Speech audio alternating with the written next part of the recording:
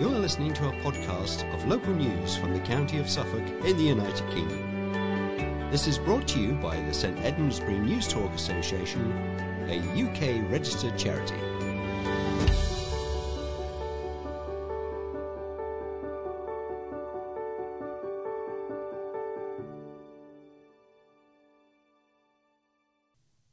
Hello, and welcome to the 1894th edition of St Edmundsbury News Talk for the 1st of September 2022. The editor of this edition is Sheila Franklin, the producer is Pat Needham, and your readers are Harvey Johnson and Val Fletcher. We should also mention our processing teams who work hard behind the scenes to copy and dispatch this memory stick to you. We commence with the headlines. And our four headlines this week are: libraries to offer refuge from the cold. We need support, say firms and charities. Families appeal to bring home body of hero killed in Ukraine. Former Haverhill mayor, who admitted bribery, resigns as councillor. Libraries in Suffolk will be stepping up to offer help and support to households in difficulty over the winter months as the cost of living crisis tightens its grip. And other public attractions, such as museums, could join in too, with the idea being to provide warm banks where people can go if they are struggling to pay rocketing energy bills to heat their home. Suffolk Libraries, the charity that runs the county's library service, has been speaking to local retailers about the possibility of offering warm, free drinks and looking at funding for social supermarkets. Kindness racks will also be provided where people can donate warm winter clothes for people to collect. The energy price cap is set to rise to £3,549 in October, putting increased pressure on already strained household budgets. Bruce Leake, the charity's chief executive, highlighted schemes already in operation to provide support, including weekly bags of fruit and vegetables on offer at Gainsborough Library in Ipswich for £2. He also said rural libraries, such as at Framlingham, were running community fridges, and several sites were working with local food banks. Demand for free computer and internet access by people looking for jobs, claiming benefits and getting online was set to increase, he believed, while staff were experienced in dealing with inquiries for financial support and directing people to where they could find help. He said many libraries also hosted regular drop-in sessions, giving people easier access to help from organisations such as Citizens Advice Bureau, along with support for digital skills, financial literacy, or applying for jobs. Lucy Maxwell, Museum Development Officer at Suffolk County Council, said she was not aware of any museums in the county that were planning to offer warm banks. I don't know of any museums that are planning to change their opening times to help people, she said. Anne-Marie Hogan, director of the National Horse Racing Museum in Newmarket, said she was not aware of a warm banks scheme, but her museum would be happy to help. She said, "If there is an initiative and we can help in any way, we will do so." Bury St Edmunds businesses and charities are calling for support to help them through a perfect storm of rising costs and bills. The call has been made by the town's Business Improvement Group, as well as bosses across all sectors, including retail, hospitality and leisure. Some businesses have seen energy bills rise by more than 100% overnight, on top of other spiralling costs. Leisure provider Abbeycroft Leisure said this week its electric bill was up by £700,000 and gas bills were forecast to rise by at least £1 million in March. Town businesses are now calling on the government to help them through the crisis, as well as hoping customers, who have also been hit by skyrocketing bills, can support them by shopping local. Owen Calvert-Lyons, director of the Theatre Royal Bury St Edmunds, said after the losses caused by the pandemic, the energy bill hikes felt like death by 1,000 cots. Our electricity bill has risen by £47,000 a year, from £35,000 to £82,000, he said. It is a huge sum of money after already making all the savings we could during the pandemic. We need government help now. Our team has worked phenomenally hard over the last 2 years to get the theatre back open and running for the public, and this is just another blow.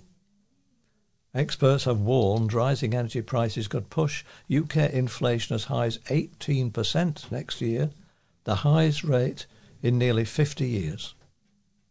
Mark Cordell, Chief Executive of Bury St Edmunds Business Improvement District, has called on the town's MP, Joe Churchill, to help ensure businesses survive the crisis. I know both she and I are very proud of how Bury has bounced back after the last 2 years, but even this strength of performance is unlikely to be enough to face these forthcoming challenges without suffering casualties. A heartbroken family have paid tribute to a real-life hero who was killed while volunteering as a medic in war-torn Ukraine. Craig McIntosh travelled to the Eastern European nation to help on the front line as a medic, having served in the Army Reserves from the ages of 16 to 23. But the 48-year-old from Thetford was shot while rushing to help a friend whose car had been hit by a tank shell in the war zone. He died on August the 24th, Ukrainian Independence Day.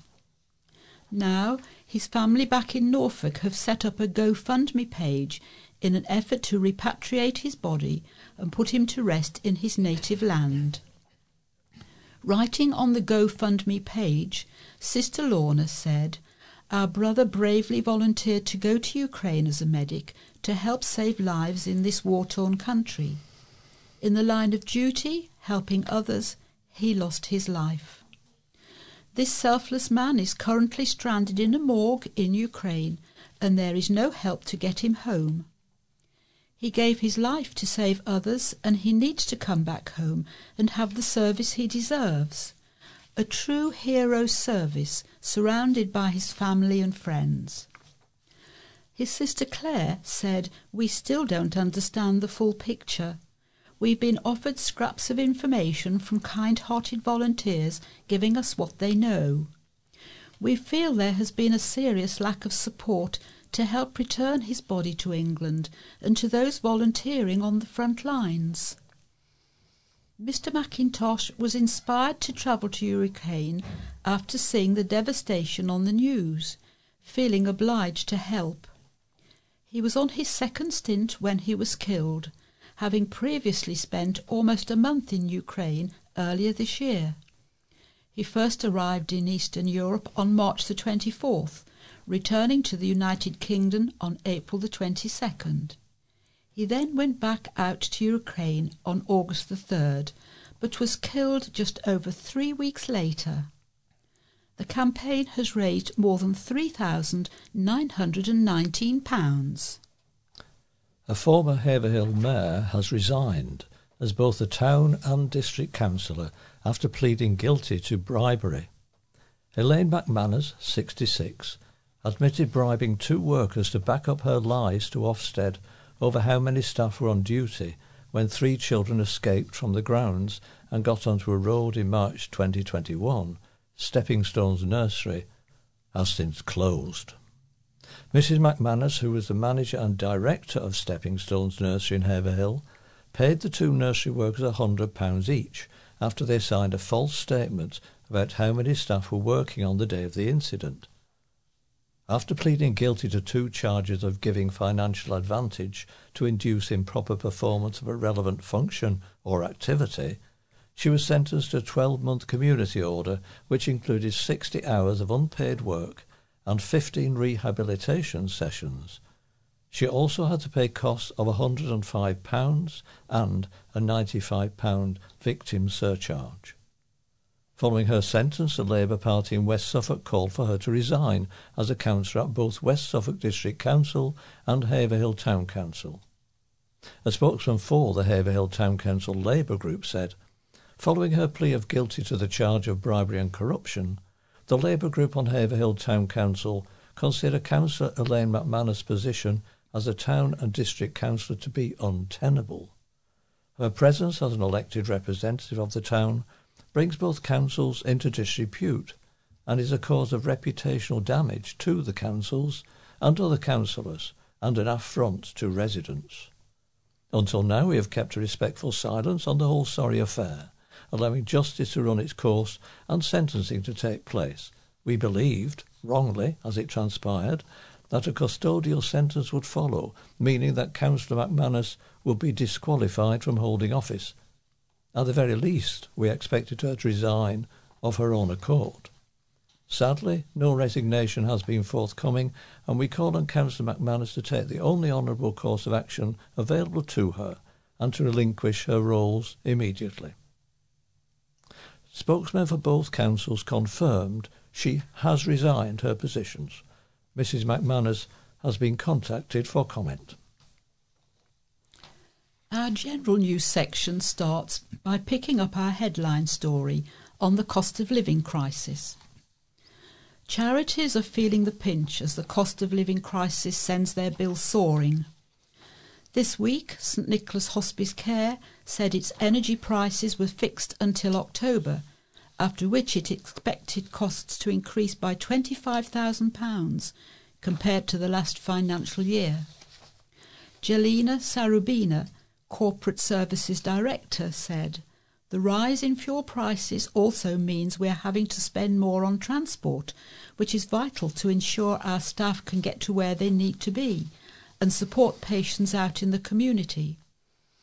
Since last July, we estimate we have spent 42% more on petrol and diesel." She said the organisation was doing everything it could to run services as efficiently as possible without compromising on the care and support offered. "We know the pressures being felt by St Nick's are not unique. We're all feeling the pinch, and we recognise the situation may get worse," she said. "We have to raise £12,000 per day to keep the hospice going, and the gap between what people can give and what they need is widening."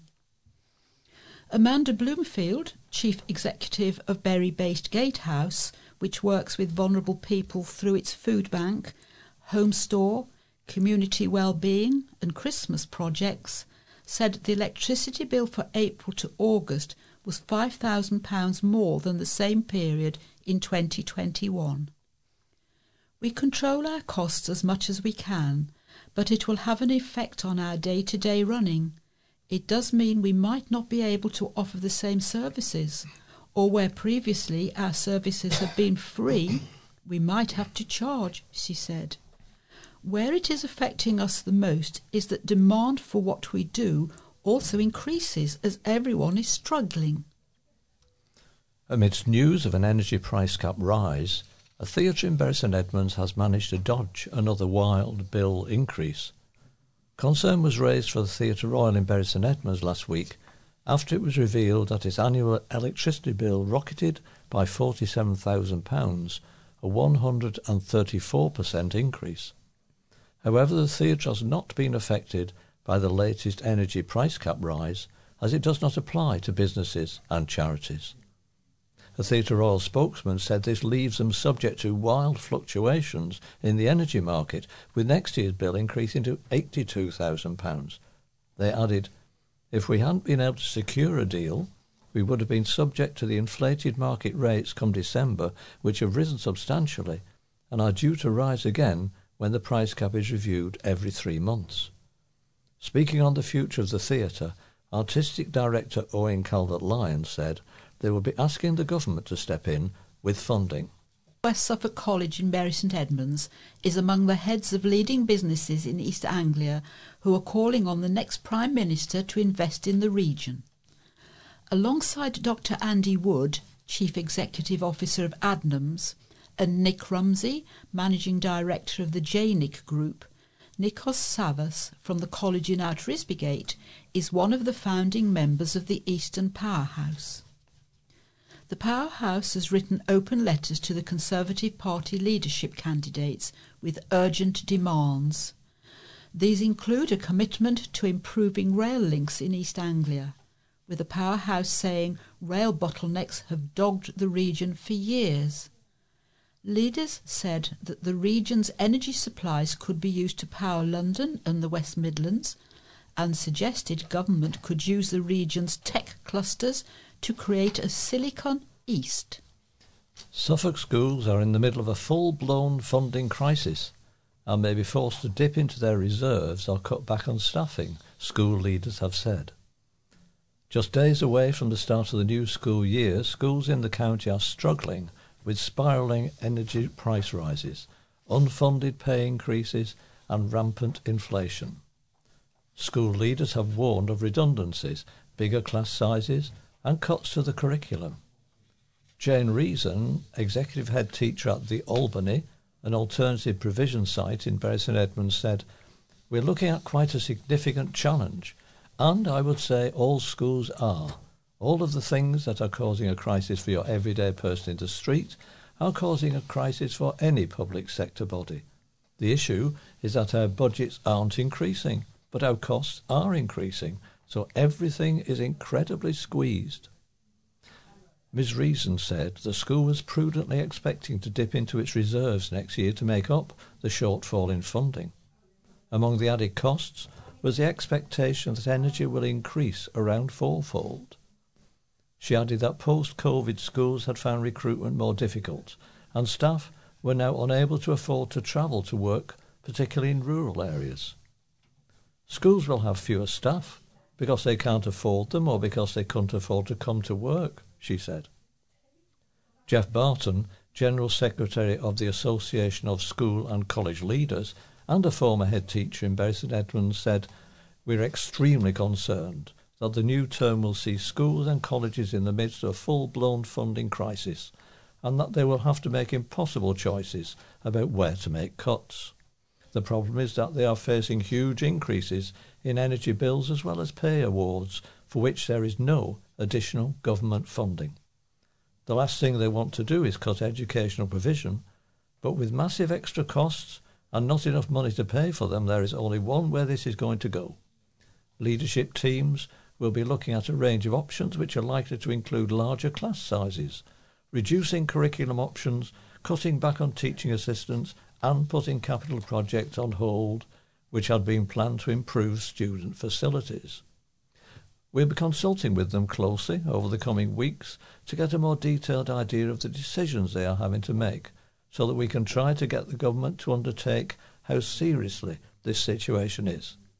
At present, we're being told by the government that it thinks the extra costs are broadly affordable because of the funding announced in last year's spending review, but this completely ignores the fact that at school level funding allocation and financial circumstances vary widely across the sector. It is perfectly clear that many schools and colleges cannot remotely afford these extra costs within their existing budgets.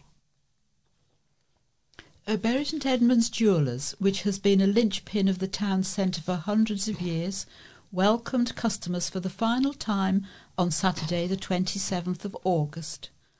Thurlow Champness & Son Jewellers in Abbeygate Street announced last month it would be closing due to the retirement of Trevor Salt, managing director and majority shareholder.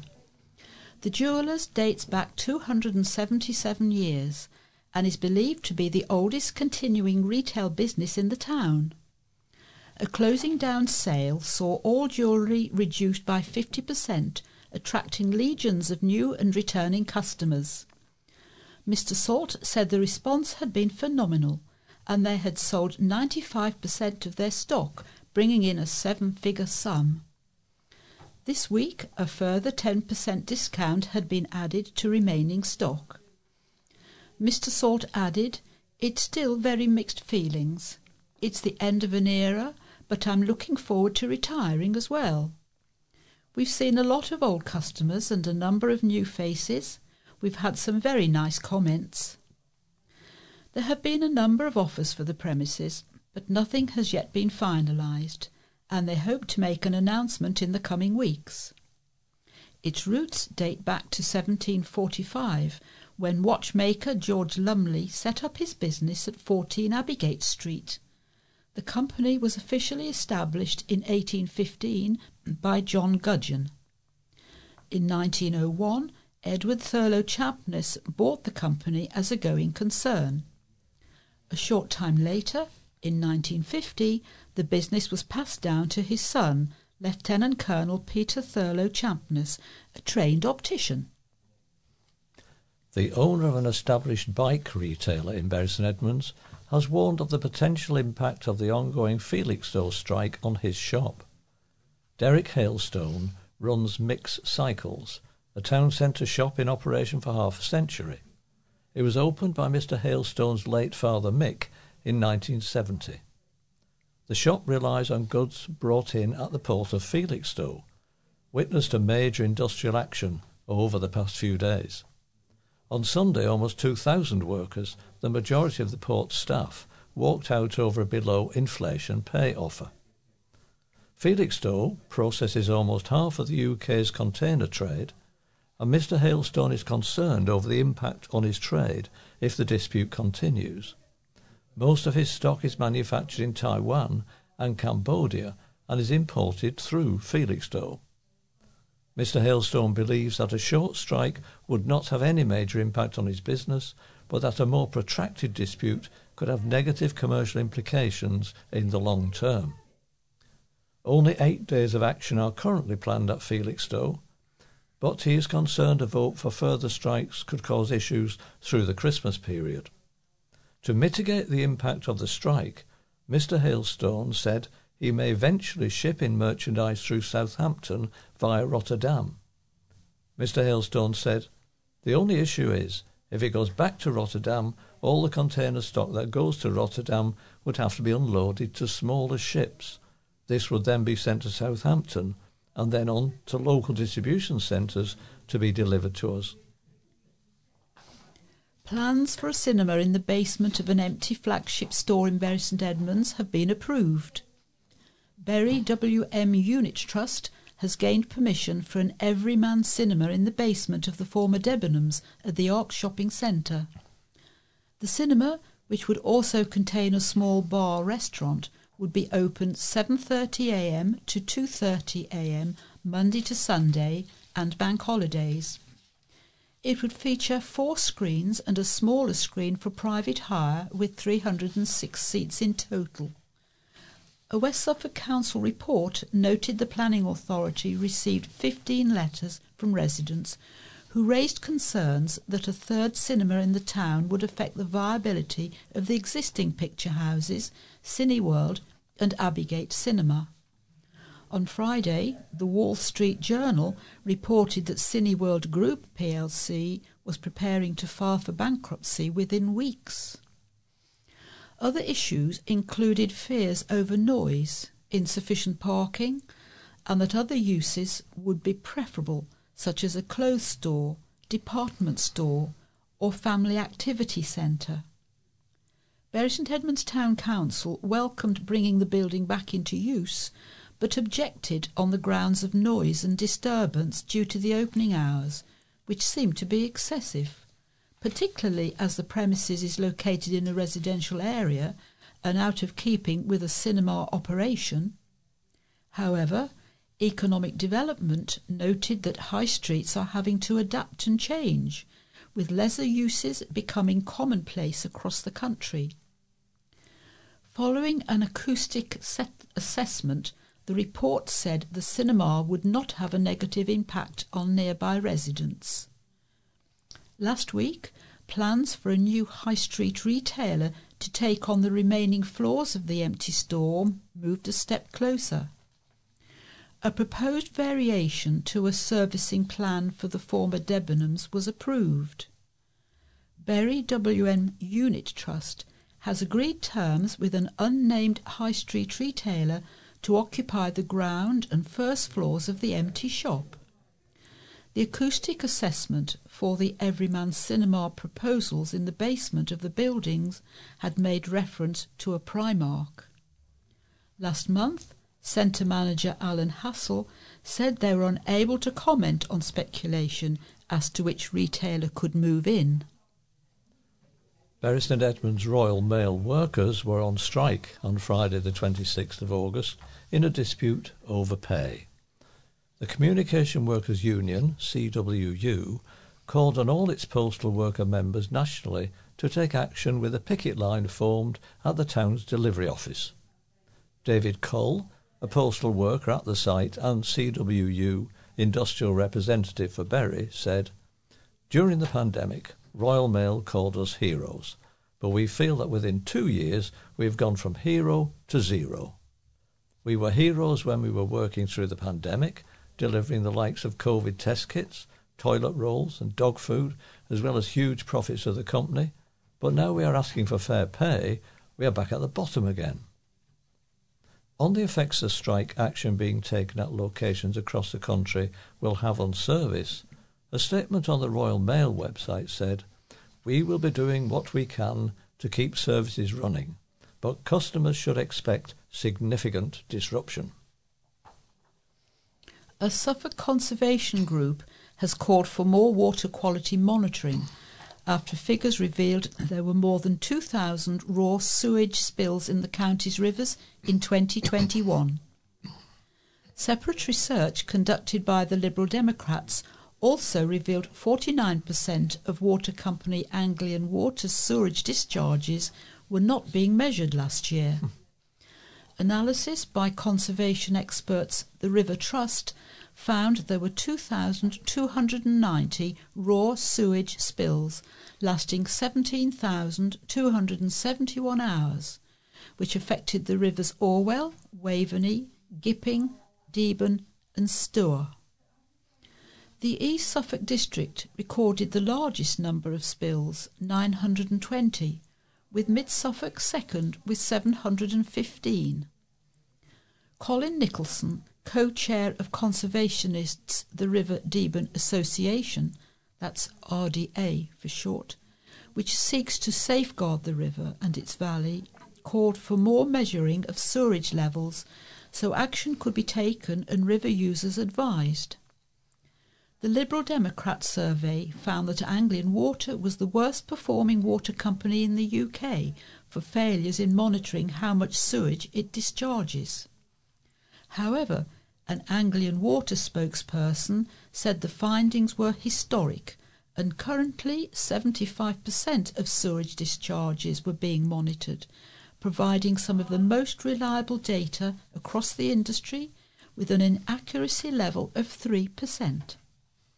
She added the installation of event duration monitors, which ensure sewage treatment works adhere to their discharge limits, at combined sewer overflows, and that's CSO for short, was ahead of schedule, and there would be full coverage across all CSOs by 2023.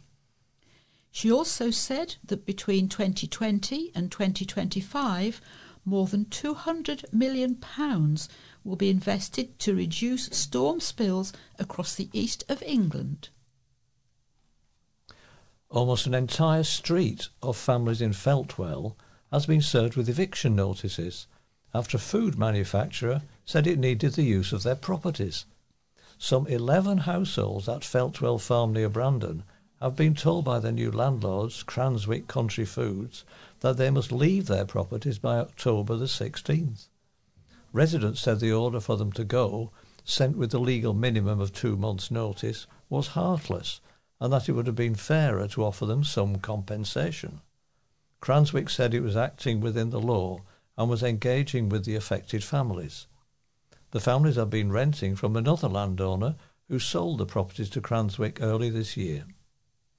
Nick Baker has lived there for about 5 years. His fiancée Stacey died 2 years ago, leaving him as a single dad of 2 boys. To then have this eviction... Both boys are really upset, as I am, he said. We put a lot of work into the garden. It's a work in progress, but we planted a lot of flower beds for their mum. It's heartbreaking.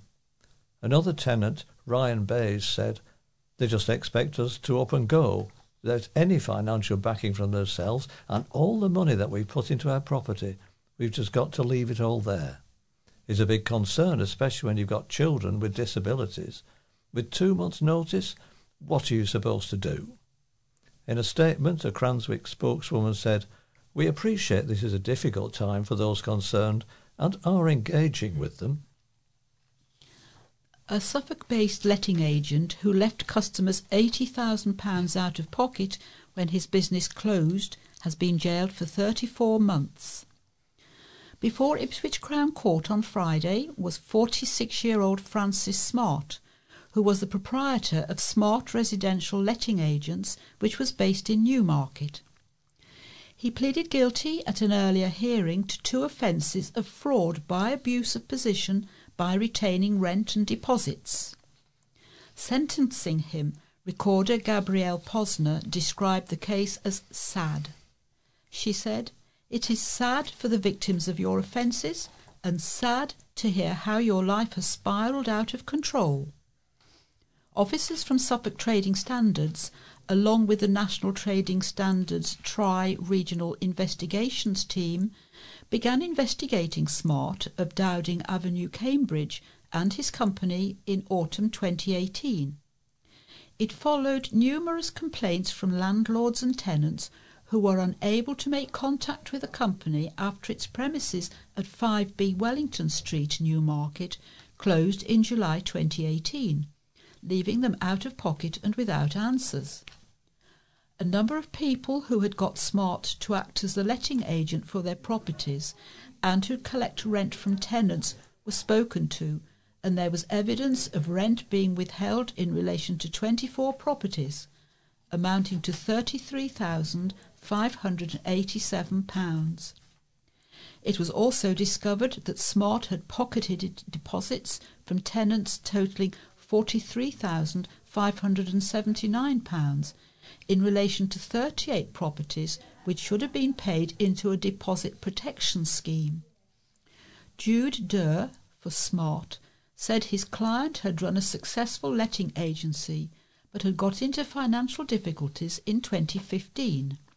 He said Smart regretted the failure of his business and the loss to the victims of the offences. An agency carer at a Suffolk nursing home has been cleared of ill-treating a 102-year-old dementia sufferer who was screaming by grabbing her mouth and shaking her head vigorously. Giving evidence during his trial at Ipswich Crown Court, Christian Krumoff, who was working at Stow Langtoft Hall nursing home, said he hadn't touched the woman's face and had tried to quieten her by putting his finger to his mouth and saying, "Shh." He also denied pulling the alleged victim up by her forearms when she slid down in her chair. Krumoff said that at no time had the colleague he was working with on a night shift that day remonstrated with him about his conduct while he was in the woman's room. Krumoff, 31, of New Street, Mildenhall, denied ill-treating a person who lacked capacity on April the 13th, 2018, and was cleared after a short trial. Laura Kenyon, prosecuting, said that after Krumoff allegedly grabbed the woman's mouth and shook her head and grabbed her by her forearms, it was claimed a care worker colleague had told him that his behaviour was unacceptable and had reported what happened to other members of staff and the care home manager. When Krumoff, who is a Bulgarian national, was interviewed under caution about the allegations, he denied ill-treating the woman. He said other care staff at the home looked down on him, and he claimed the allegations were the result of discrimination. Ms. Kenyon told the court the alleged victim suffered from dementia and had limited mobility, was unable to make decisions and could be disruptive. On the night in question, at about 2 a.m, she had started screaming loudly and disrupting other residents of the home. She was sitting in a recliner chair, and Krumoff and the other care worker had started to move her to her bed in a bid to try and settle her, said Miss Kenyon. She continued to scream loudly, and at that point the defendant had allegedly grabbed her round the mouth and shaken her head vigorously. His colleague told him to stop and said it was unacceptable behaviour, said Miss Kenyon. A Suffolk man has undertaken an unusual challenge to raise money for his friend to receive treatment in Germany. Stephen Cook from Needham Market has set himself the challenge of walking 200 miles throughout August and September, a total of around 3.1 miles a day, and he's doing it all barefoot. The 42-year-old father of two is raising money for his friend Claire Shipp, who was diagnosed with a rare and aggressive form of cancer. The treatment Claire requires to increase her life expectancy and potentially save her life is in Germany and costs £100,000. Stephen has decided to walk around Suffolk in his bare feet in order to raise as much money as possible to help give Claire the treatment. He said, "Claire and I met at university, and I used to just wander around in bare feet all the time, and I continued to do it when I moved to London around 10 years back. So it is a throwback to the person I used to be. But also I wanted to do a challenge that would last a longer time to give more people the chance to donate. At first it was really difficult. I was surprised at how painful it was. The hardest part of the challenge, other than the toughening up of feet, was the time. You have to be really mindful and aware of where you're stomping. Normally my walking pace is pretty rapid, but in bare feet you have to slow right down, so it is taking me so much longer than I anticipated." Stephen, who grew up in Bury St Edmunds, tends to walk around Needham Lake and surrounding areas, and has said he gets some disgusted and uncomfortable looks. "It's absolutely astonishing, the looks that I get. The last time I did this, I was at university, and obviously I looked like a student anyway, so no one was really bothered. But these days, when you're wandering around a place like Bury St Edmunds, when you're in your mid-40s and in bare feet, people do look." A Bury St Edmunds resident is fearful for his own safety, claiming passing heavy traffic is damaging both the inside and outside of his flat. Daniel Bickerstaff, who goes by the name Paul, lives in one of the flats in the Vinefields near the Martins Care Home. For the past 6 months, he has become increasingly concerned that the building is not structurally sound and wants his housing association, Havebury Housing Partnership, to carry out a Schmidt-Hammer test, which checks the rigidity and elasticity of a building. The 54-year-old, who has lived in the property since October 2019, said heavy traffic, including bin lorries, delivery vehicles and ambulances, is an almost daily occurrence. Havebury Housing has sent out surveyors to inspect the building and has assured Mr Bickerstaff the flat is safe to live in. But he wants them to go further. "I feel my life is at risk, living in a building that could fall down any time," he said. "On a Thursday, when the bin men pick up the rubbish, I get dust falling from my ceiling. There is just something not right about this. I'm going to have someone do a proper survey on the building who can do a Schmidt-Hammer test. That will tell me if the building is safe to live in with lorries going by." Mr Bickerstaff has noticed several cracks in his flat, with the biggest one spanning 5 feet on the outside of the building, 3 to 5 inches deep. He added, "The cracks have been getting bigger in the walls, and the slabs are crushed outside the flat where the lorries sometimes park. If it needs condemning, then condemn it. If it doesn't, fair enough, I'll feel safer. But I don't feel safe until I have the test done." A spokeswoman for Havebury said, "Following concerns raised by a tenant of ours in the Vinefields, our technician visited and confirmed there was a minor crack on one of the walls, which we offered to repair. As our tenant continued to express concerns, 2 of our surveyors attended to carry out a further inspection, but were denied access to the property. We are confident the property is structurally sound, and we will continue to work with our tenant to resolve this situation." And now to our popular letters section. We begin with a letter from Anita Cork of Exning, who asks, "How much proof did police need to do their job? Please may I comment on 2 items in last week's journal, both of which I found infuriating. Firstly, The story about the Newmarket estate agent Frank Smart, who pleaded guilty to defrauding clients of rents and deposits totalling in excess of £80,000. I remember when his victims practically begged Suffolk police to investigate this case, for which there was clear evidence of either fraud or theft. But the constabulary refused to do so, announcing that preliminary inquiries did not show that the case met the criminal burden of proof, a decision which was supported by the then Chief Constable. Perhaps Suffolk Police could now enlighten the public as to exactly how much proof was needed before they were prepared to put in the bit of effort that was needed to do the job they are paid for. Secondly, can readers remember the fanfares from the then Health Minister Matt Hancock when he announced plans for 2 state-of-the-art operating theatres and a 32-bed inpatient ward for Newmarket Hospital?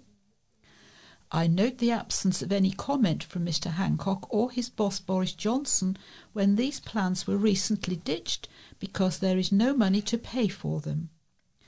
They appear to have met with the same fate as the multi-billion-pound plans to build new hospitals and replace those which are falling apart, such as the Queen Elizabeth at King's Lynn and Hinchingbrook in Huntingdon. Why should we believe a single word these people say? John M. Edwards writes his letter via email, and he says, I've just read your article in the Journal of August 18th concerning the plans to add 2 operating theatres at the Newmarket Hospital being abandoned. This is going to be a serious blow to Newmarket and the surrounding area. This is surely the time to lean on MP Matt Hancock and to get him for once in his life to do something for the area. It would be a nice surprise for him to achieve something that we can all benefit from, which would be a first. Clifford Davey from Stowmarket says, Sir, the complex pros and cons of the many strikes and those yet to come are too much for my simple mind to solve. However, it does seem to me that at least the various unions' representatives are having their 15 minutes of fame. George McKissock of Hadley writes, I just read with a heavy heart how a survey showed that Anglian Water was the worst performing water company in England for failures in monitoring how much sewage it discharges. In 2021, there were over 2,000 sewage spills in Suffolk rivers, and 49% of Anglian sewage discharges went unmeasured.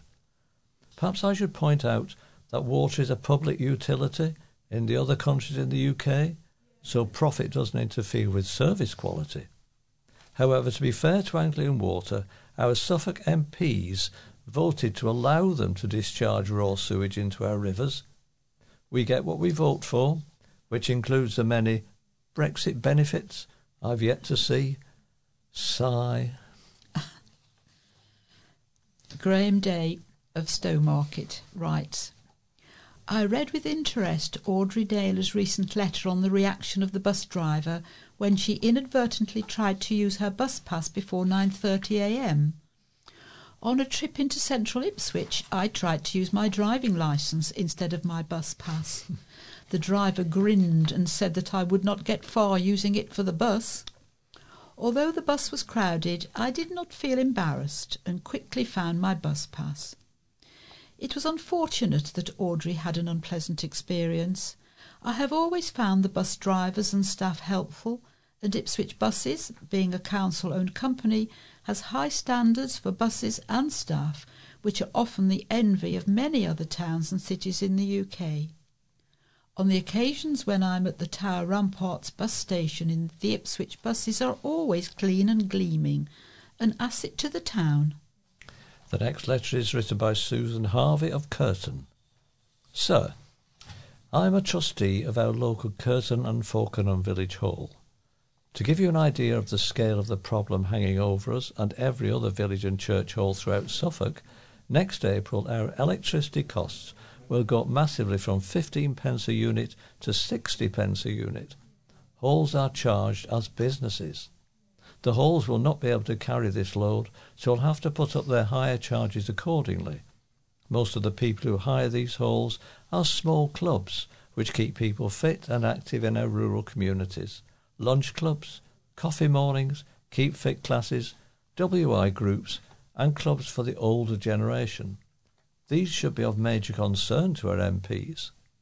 The government is doing nothing to help this ridiculous hike in electricity costs.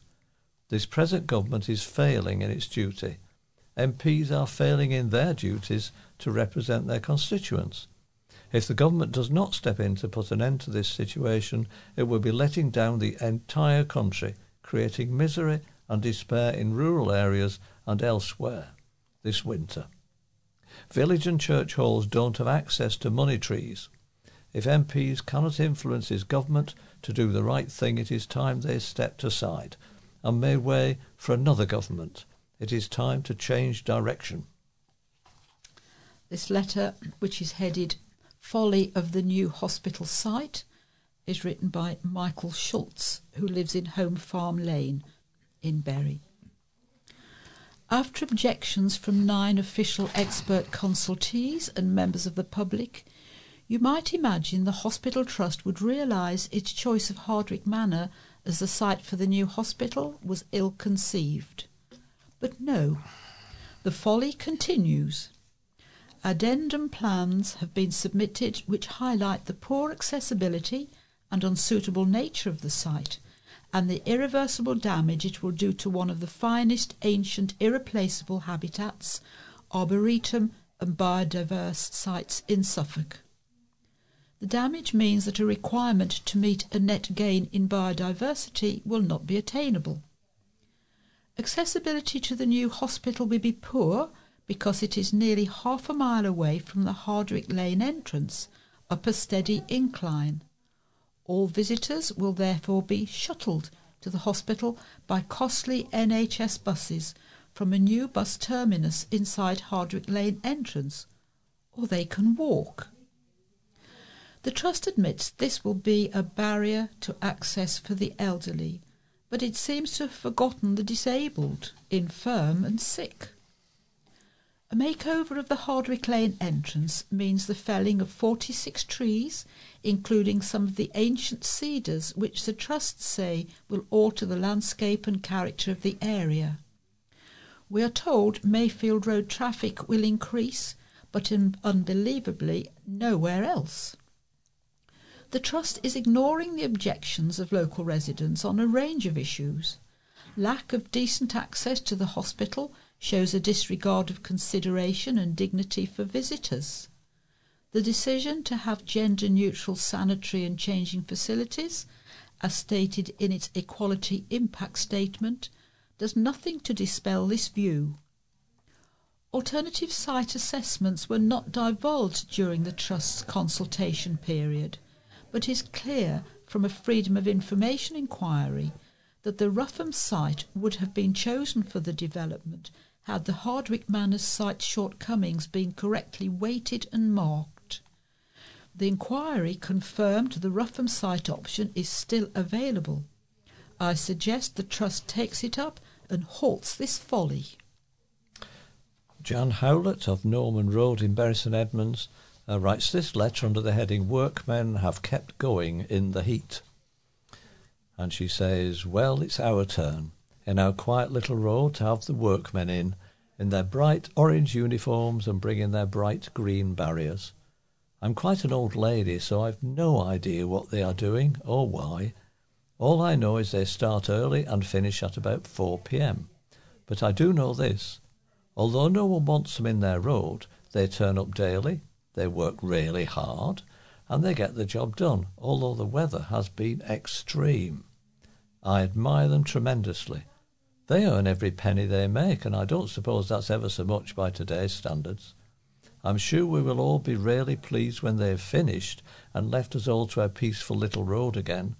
But it's been a real eye-opener to see them work on against all the odds, and I, for one, think they've been marvellous and done really well. Thank you. Robert Brander of Rushmere. Improve visibility for cyclists. I estimate that by the age of 80 I had cycled 60,000 miles. Cyclists, pedestrians and motorists are normal people. Many are unteachable, living as our Prime Minister, who will never recognise the benefits he could have from considering others.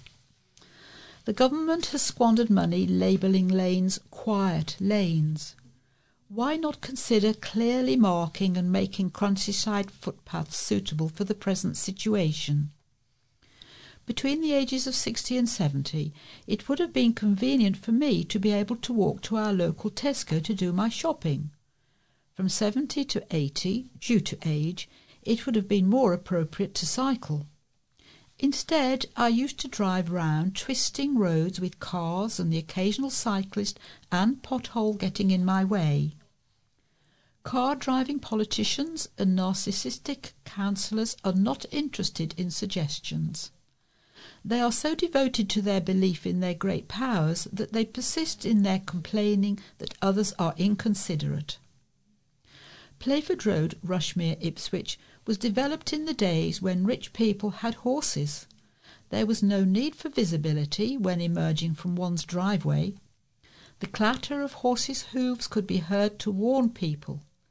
Vegetation and embankments have been built up, which makes exiting from properties hazardous. Councillors have organised the squandering of public money on speed humps to reduce vehicle speeding.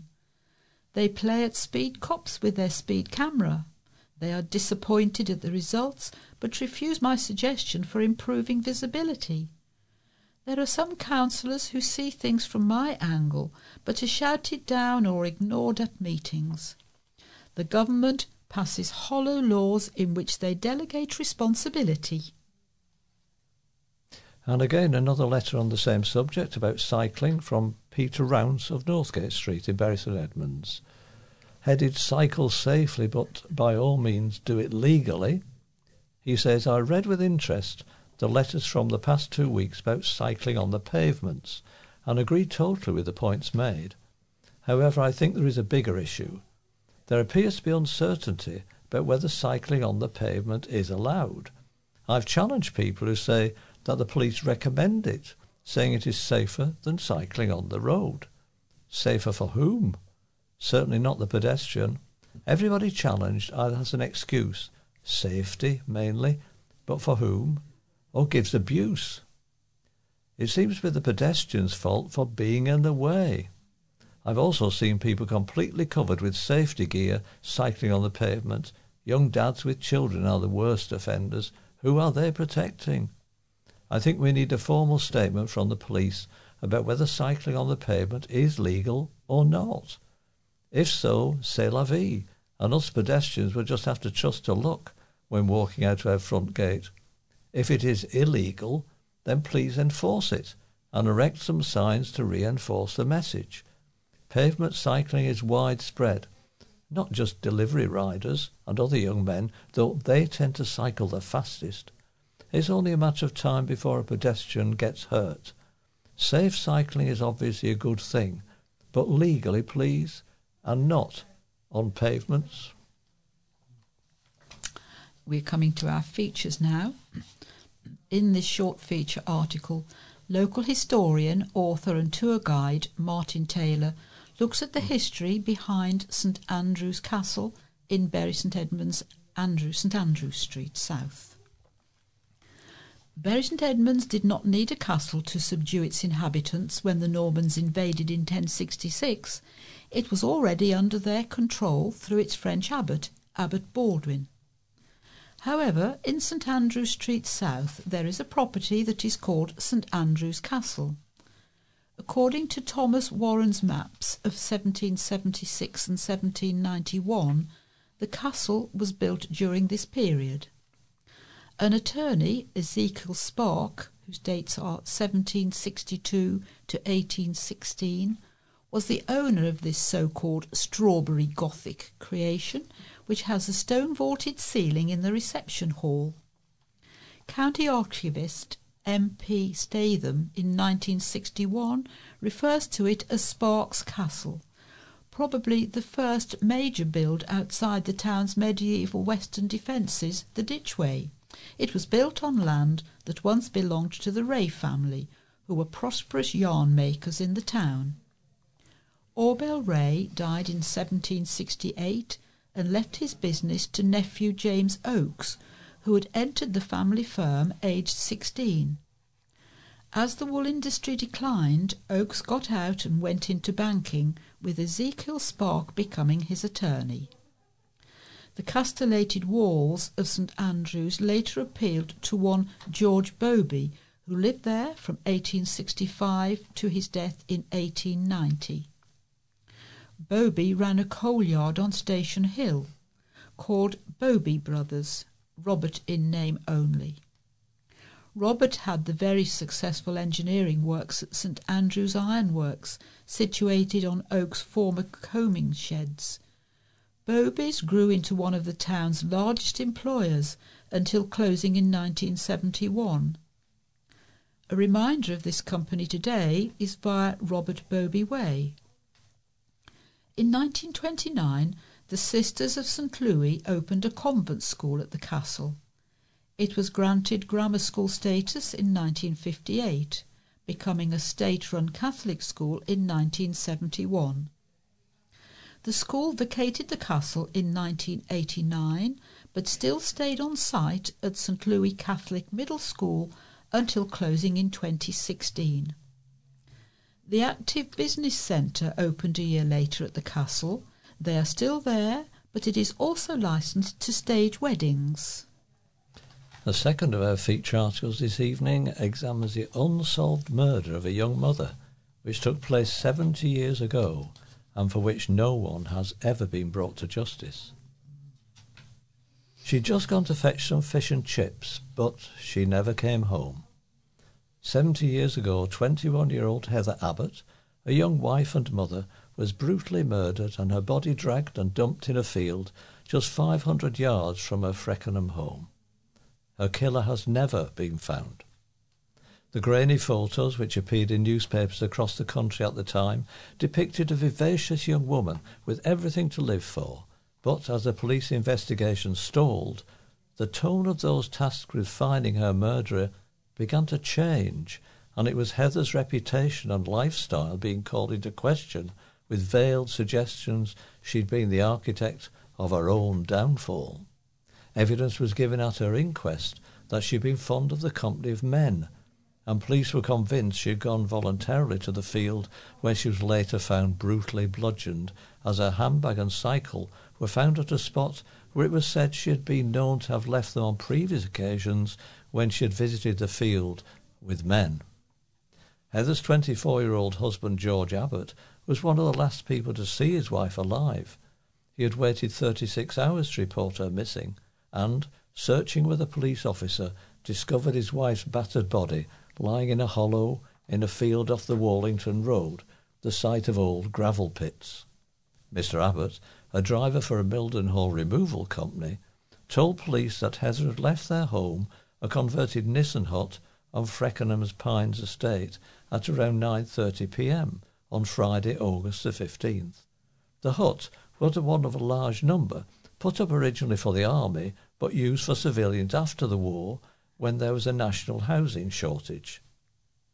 We made the arrangement that if she was back late, I would go to bed, Mr. Abbott later told the inquest into his wife's death. Heather was found with extensive head injuries consistent with a savage assault. No murder weapon was found. It was later established she had been attacked near the road and then dragged, feet first, possibly still alive, across the rough ground to the pit, where she was eventually found. There was evidence of her being held tightly by her wrists, in keeping with a violent struggle as she fought for her life.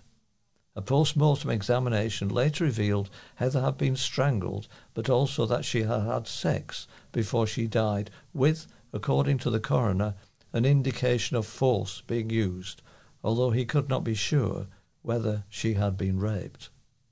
It was her husband, searching with Mildenhall Police Inspector White, close to where her bicycle was found, who first came across his wife's body.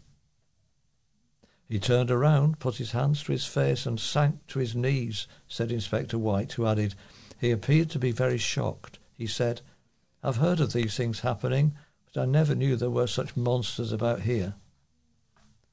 When the inspector asked Mr. Abbott why he had not reported his wife missing sooner, he said he had been very worried and did not know what to do.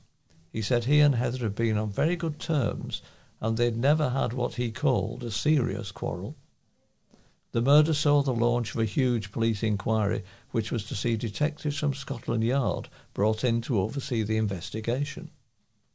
Being able to identify suspects using DNA was still more than 30 years away, and the fact that Heather's body had lain undiscovered for so long and during heavy rain meant any forensic evidence had been washed away. The day after Heather's body was found, an appeal was shown at Mildenhall's Comet Cinema, urging anyone who had seen her on the Friday evening to come forward.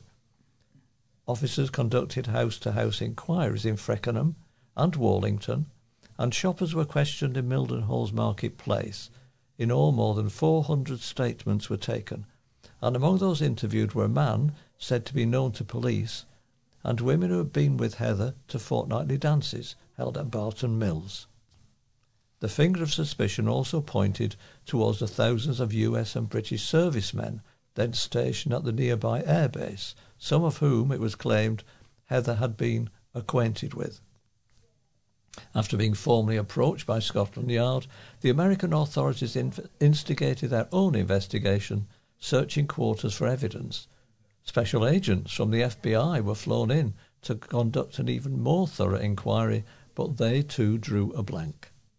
As this case is now 70 years old and no police records or exhibits remain, unfortunately, it is unlikely that it will ever be solved, said a spokesman for Suffolk Police. Heather lies in an unmarked grave in the town's Kingsway Cemetery in a corner under the tall trees. Right. And finally, we have a special appeal to make. We are currently looking for volunteers to join our team of processors. Our processors operate on a Thursday before the recording and the Friday after a recording session. We have several teams on a rota that comes around every 2 to 3 weeks. Thursday volunteers would be involved in collecting the wallets from Bury St Edmunds sorting office, bringing them to the studio for checking and preparing for redistribution. Friday volunteers copy the master recording onto USB memory sticks using a bulk copying machine, very easy to use with full instructions, and put them into pre-addressed wallets before taking them back to Bury St Edmunds sorting office. At least one volunteer on each day needs a vehicle to transport the bag of wallets to the sorting office. Training and support will be provided for volunteers. If you know of any family members or friends or neighbours who may be able to offer a couple of hours once or twice a month to help with these roles, please put their names and contact details in the wallet when you return your memory stick. Thank you. Well, we're coming to the end of this edition of St Edmundsbury News Talk. If you have any comments about the memory stick or difficulty playing it, please use the phone number on the pink sheet which you've been given, or put a note in the pouch when you return the memory stick to us. We would like to acknowledge our appreciation to the Bury Free Press, East Anglian Daily Times, Haverhill Echo and Newmarket Journal, from whose pages most of our items have been taken. Well, News Talk will be back again next week, so until then, from Sheila, Pat, Harvey and Val, it's Goodbye. Goodbye.